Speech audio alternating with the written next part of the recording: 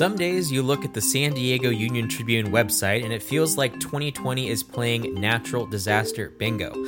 Monday's intrigue was a swarm of earthquakes below the Salton Sea along the southern tip of the San Andreas Fault. The quake swarm began early in the morning and lasted throughout the afternoon with 13 quakes measuring 3.0 or higher and 2 measuring above 4.0. Here's what that means. For the San Diego Union Tribune, I'm Daniel Wheaton, and this is your San Diego News Fix. Gary Robbins, you cover science and several other things for the Union Tribune, and you are a resident earthquake expert. Let's put this into context. What exactly happened Monday? How common are these swarms? So every so often we have a swarm, or in other words, a series of small to moderate-sized earthquakes occurring in a specific area. We've had 4 swarms since 2001. None of those swarms have led to something really bigger. But the concern was that this particular swarm is out in the Salton Sea, which is about 90 miles northeast of San Diego, and it was about 7 miles from the southern end of the San Andreas Fault. So the worry there was that the shaking from this swarm might trigger something on the southern San Andreas. And scientists are concerned about the San Andreas because they believe that the last time that there was a really catastrophic earthquake there was 1680, maybe 1690. And they think that the fault slips roughly every 175 to 200 years. So under that math, we would be overdue. Now, scientists hate that phrase because there is no way to predict earthquakes. But they're concerned about it because if the southern San Andreas Fault goes from the Salton Sea up to Central California, that could have a catastrophic effect on Southern California, including here in San Diego. We wouldn't get the direct energy, but we'd get indirect energy that would profoundly affect us. Mm-hmm. And how exactly does one earthquake trigger another? It's the seismic energy just radiating through the earth, and it causes a piece of fault that was ready to kind of slip. So it's like me coming over and just kind of pushing you a little bit. I force you to do something. In this case, it is seismic energy. So it's a force moving on another force. Southern California is like a cracked egg. It's nothing but faults. You can't build a house anywhere where in Southern California not be near some fault. And so the San Andreas is the biggest crack in the egg, and they're afraid that these smaller cracks will radiate out energy and make the bigger crack go like that. Mm-hmm. Makes sense. So now that this is being studied, what are some of the kind of research questions that seismologists and other people have when it comes to the swarm specifically? Like, what's kind of the game plan with trying to learn from this new swarm? So they need to better understand how and when one earthquake can set off an earthquake on another fault. They know that it has happened. And you and I know that it's happened because we've likely experienced it. If you go back to 1987, there was this incident out in the Salton Sea or near the Salton Sea where the Elmore Fault went off and produced a 6.2 earthquake. 11 hours later, it produced the Superstition Hills earthquake, which was 6.6. So over time, scientists realized that one fault triggered another fault. And over the years, schools like San Diego State University and UC San Diego have helped better understand that mechanism. How does that happen? When does it happen? Where is it likely to happen? So it's coming into sharper focus. They're also getting a better idea of when a particular fault, an individual fault, is likely to slip. You do some of that by, trenching and looking at the faults to see what their history is. But they can also do more with satellites, for example, that look at the topography of Southern California, and it gives them a sense of where things happened in the past and where things are moving. We can actually see the ground moving in Southern California from satellites. Now, it moves by minute amounts, but when you measure that over a period of years, you get a sense of what kind of rhythms and patterns there might be in the topography. Mm-hmm. And right now, the science isn't able to forecast earthquakes, but we are getting a little better at telling people kind of when they happen sooner. Why don't you explain those recent changes?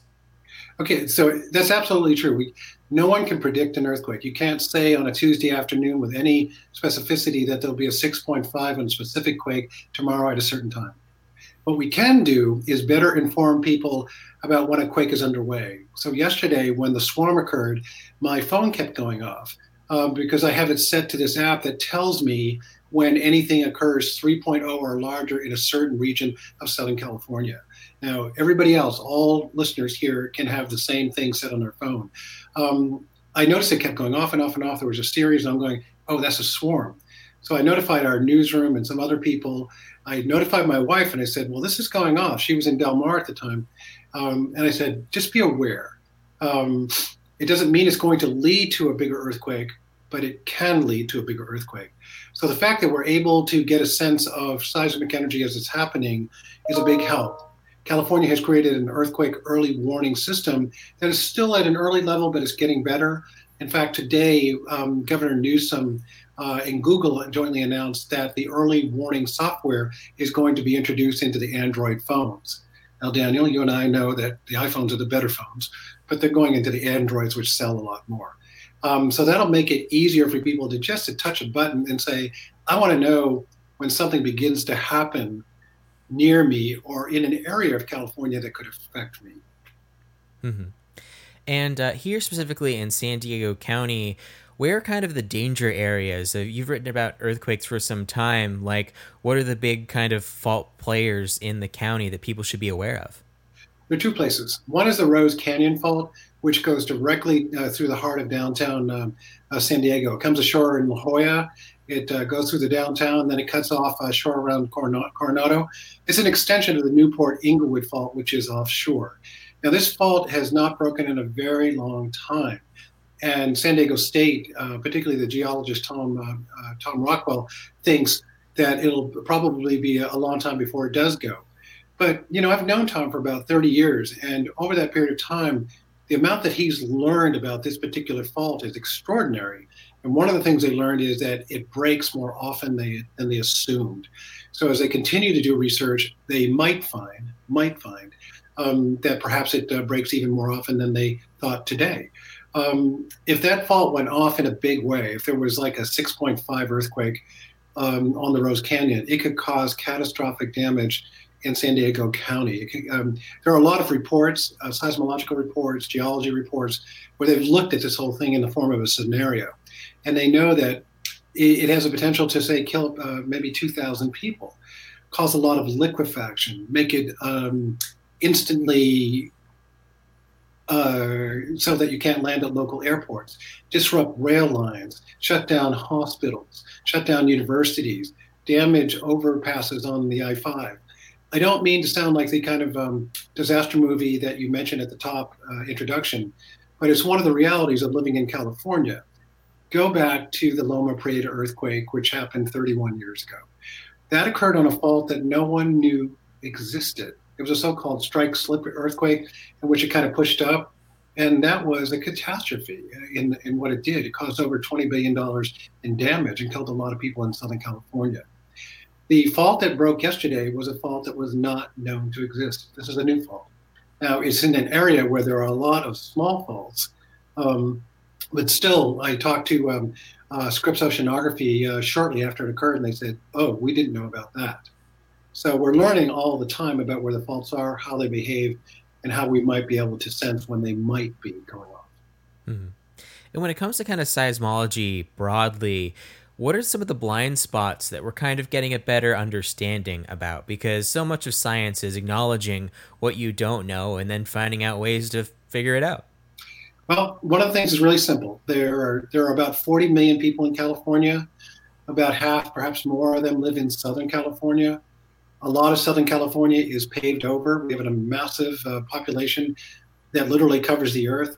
So trenching for earthquake faults can be very difficult. Studying quakes here can be very difficult, just because we've paved over so much of paradise. And there's a long recurrence level, and looking down into the earth can be difficult. There have been times, for example, when scientists have set off like shock waves in places like Seal Beach, because they want to send the waves down and see if they bounce off of faults that they didn't know exist, or they don't know very much about it. That's the kind of research that could occur here in San Diego County as well. They learn more, for example, about the faults in downtown Los Angeles, which has affected whether or not to put skyscrapers in certain portions of that city. It's profoundly affected the design of buildings. We are fortunate in a way because UC San Diego has the largest outdoor shaking table in the world.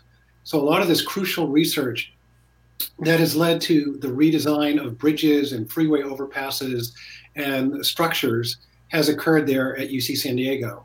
The shake table is shut down right now. It's been undergoing this really large renovation and expansion. It's out there in Scripps Ranch, but it will resume research early next year. So we're learning a lot, but it can be hard to see into the earth. And there's another problem. You know, we don't pay much attention to this, and we should. There are a lot of offshore faults right off the coast of San Diego, Orange County, Los Angeles County. There are a lot of faults. And if one of those goes in a substantial way, we could have the kind of slump and then tsunami that could come ashore. Public safety officials here in San Diego County have studied that. They know where the wash-up zones are. There are places like Coronado, where the Navy SEAL base is, for example. The ocean side is really flat there to the ocean. So we know they're there. We know a little bit about them, but we don't know nearly as much as we need to know to do the kind of public safety things that we need to do in order to be safer when a quake actually occurs. Mm-hmm. But there is some small things people can do to be safe. Time for the earthquake kit speech that I make you give every time we talk about this. So I have one right here in my house. My wife kind of laughed at it at first, but I just go to my local hardware store and they sell these kind of plastic things that you could put things in. So I put in food and a can opener and towels and socks and all the things that you would need, flashlights and matches, the things you would need to get through the first few days of an earthquake. I have the same stuff in my car. It's not expensive. It's easy to do, and you should do it, particularly if you have children. You're going to be after taking care of them for a long period of time. Daniel, these things seem so far-fetched, but they do happen. Loma Prieta happened. The earthquake in San Francisco that damaged the bridge during the World Series happened. Earthquakes in Alaska have happened that have sent tsunamis down the coast of California that have killed and damaged people. So while they don't happen often, they do happen. We know they're there. We live next to and on top of them. And it's easy to be prepared, and we should be. Mm-hmm.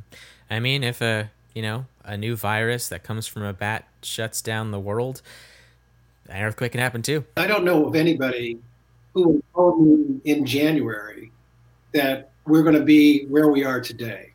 So the world gives us all these unexpected things, even though we know they're possible.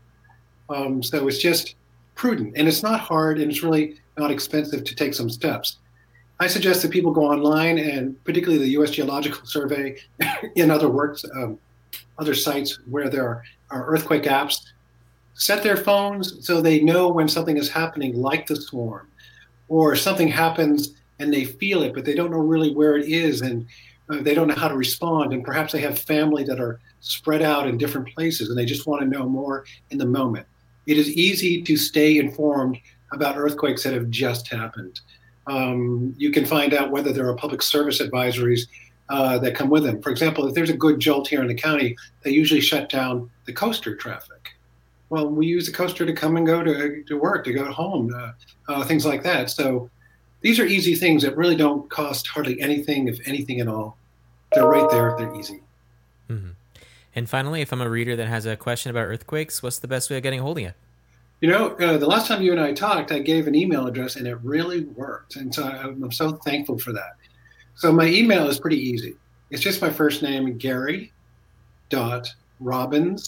with two B's, at sduniontribune.com. Please do reach out. When we asked for help on a story a couple of weeks ago, I guess it was. And one of the first people to respond was someone who was watching this, who was in Virginia, who had kids here who wanted to tell me something about a story that affected their kid. Mm-hmm. All right. Gary Robbins, thank you so much. Thank you, Daniel. Thank you for listening to the San Diego News Fix. Today is Tuesday, so listen to the latest episode of Name Drop. Hear the UT's Abby Hamblin and Christy Totten interview Barney Scout Mann, a hiker, author, and so-called trail angel. He's hiked all around the world and also helps out people hiking their way along the Pacific Crest Trail, which runs from the Mexico border to the Canadian border and passes through San Diego County along the Laguna Mountains. Name Drop San Diego is available wherever you get your podcasts. This podcast is made possible by subscribers to the San Diego Union Tribune. As we live through this momentous time in history, the truth and facts matter. If you are not yet a subscriber, please go to uniontrib.com/subscribe. Until next time.